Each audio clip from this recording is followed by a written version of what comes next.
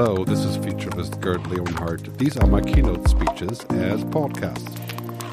Looking at last year, what has happened quite clearly, we can see it here in the numbers. The research shows that we've changed the most because of the COVID crisis. Digital transformation has been jet-fueled and warp-drive, so to speak, by the COVID crisis, and the adoption of things that were unthinkable before is the new normal pretty much around the world, working from home, working in the cloud, working remotely, learning remotely, and some of that has not been easy for us. Let's say that is the least we can say about that. But we're putting our world together in a new way. And the next decade, I believe, will bring more change than the previous 100 years. Products like these that used to cost thousands of dollars, they'll be had for a couple of $100 and eventually for the price of a cheap mobile phone. Augmented reality, virtual reality, Microsoft Mesh, this was HoloLens before, Oculus Rift actually, and if we put this together, it's quite clear that we're going to enter the world of virtual reality, mixed reality, holograms. We're going to enter a world where it's possible to administer everything through an app, and this is already happening right now. The total integration of our work tools, like you see here with Google Meet and Microsoft Teams. We're moving to a world where all that stuff is coming together and we can literally live and work and create in the cloud. I call this sometimes the mega shifts. This is chapter 3 in my book. You can download it for free in 12 languages at megashifts.digital. But basically it's all the impact of technology that's going on all around us that is coming together. So first, cognification, which means that systems are becoming smart. And that machines are no longer stupid, that machines can understand my language, and they can translate it, and they can make sense out of it.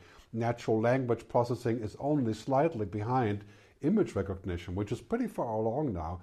And maybe just in a couple of years, you can speak in any language and come out in 34 other languages in real time on any video or audio feed.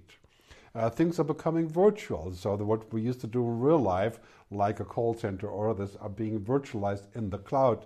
And we're going to be able to use machines to take care of the heavy lifting, the routines, and that's basically robotization. Of course, that's the sort of software robotization that we're going to see everywhere.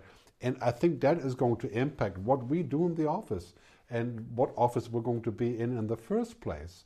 We're going to see a lot of trends of augmentation, virtualization, and of course automation really change our world in a very, very material way.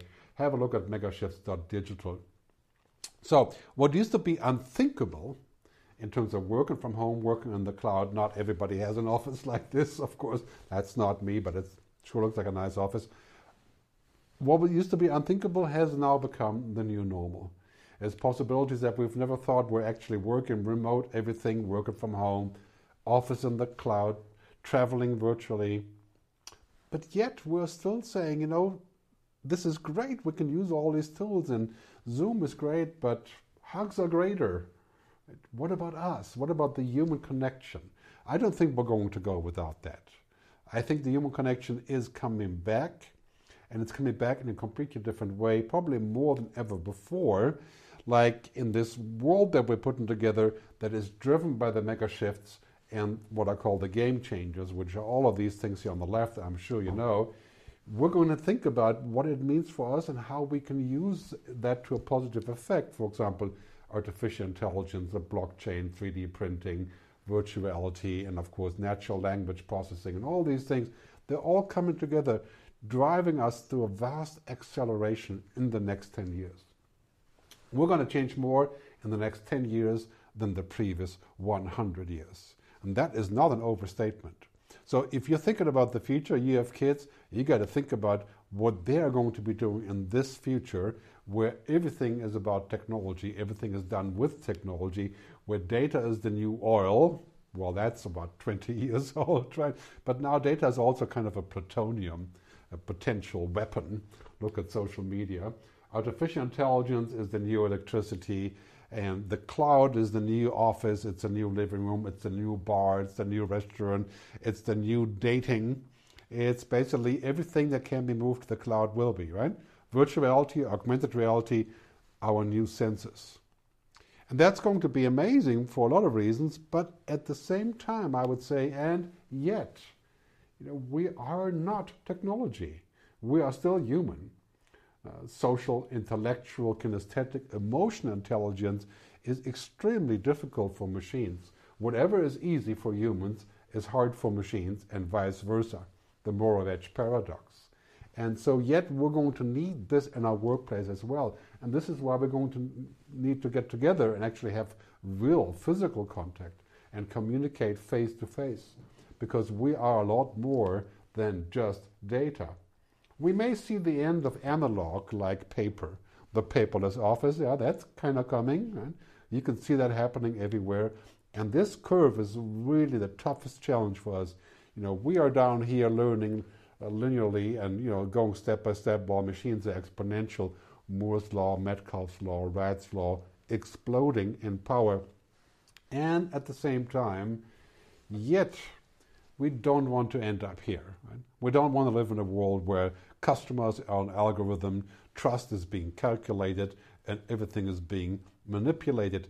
That is not going to be a future that we will enjoy, I think most of us.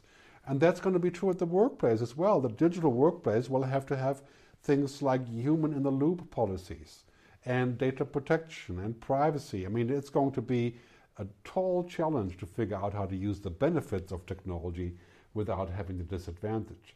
Because we're going to live in this world that everything is available as a data feed. Everything is smart, intelligent, quick, connected, super fluent. We're going to live in a world where we have to be sure that we can keep this balance between humans, algorithms, and what I call androrhythms, right? The human-only things, mystery, values, consciousness. And that's going to be truly important for our work, because those are the human jobs that we're going to be doing in the future ourselves. Those are the jobs that machines can't do, at least for the foreseeable future, until we reach the so-called singularity 2050. Yeah, these are going to be the jobs that our kids have to learn. Not just engineering, not just technology, not just STEM, but compassion, ethics, emotion, imagination. That's going to be super important in the workplace, right next to the connected technology. And I really believe that this temptation is going to be everywhere to think of things that we can automate, but maybe there's a few things that we shouldn't all automate, because algorithms know the logic of everything, but the feeling of nothing. And what is important to us is the feeling of how we connect with others, and the reason and the purpose and the why question. Otherwise, we really can be considered useless humans as soon as machines would know how to do our routines. But let's face it, automation and virtualization is going to be everywhere, and everything that can be will be. That's the law of digital Darwinism. Anything that can be automated will be automated. Take the flip side of this, you get to this result: anything that cannot be digitized or automated becomes extremely valuable. And that's what we have to build in our workplace. On the one hand, digital; on the other one, human only. The things that can't be digitized: creativity, imagination, emotions, mystery. That's why I'm not worried about things like GPT-3, the artificial intelligence that can, from a voice command or tap command, create a fake answer of anybody, like Elon Musk. You should try out this application. Check it out on YouTube. It's called Learn from Anyone. That includes dead and alive people, where you can ask real-time questions by just dredging up the web and putting answers together. An extremely powerful demo, just like this one, where we can see this AI, GPT-3 again, puts together a spreadsheet on demand just by typing a type command. Mind-boggling, but yes, routine work. So here's the bottom line on our future of work and how we're going to collaborate and what we're going to do. If you work like a robot will take your job. And furthermore, if you learn like a robot, you'll never have a job.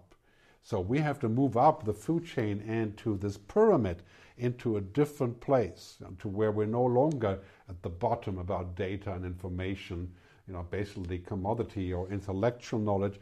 We have to move up a little bit to more deeper knowledge, moving up the Maslow pyramid, so to speak, towards tacit knowledge, understanding, wisdom, purpose. That's going to be the future. And regardless of what technology is promising us, we are still going to need to remember what it's like for humans, What is the best thing for us? Well, that's not data and information and technology. It's the stuff that happens between us. Experiences, engagement, relationships. And that is where the future of work is going to be hybrid. It is going to be all about awesome humans on top of amazing technology. While we are surrounded by technology, the game changes, the mega shifts. We're clearly going to have to figure out how this human renaissance is going to help us in the future. I believe it's coming. I believe we're going to see a world to where we're going to become more important again, not less, because of technology. Awesome humans on top of amazing technology. And as you go forward into this world, one final word is going to be about embracing technology, but not becoming it. Thanks very much for your time, and I'll see you in the future. Thanks so much for listening to my podcast. Find out more about my work at techversushuman.com, techvshuman.com, and at futuristgert.com.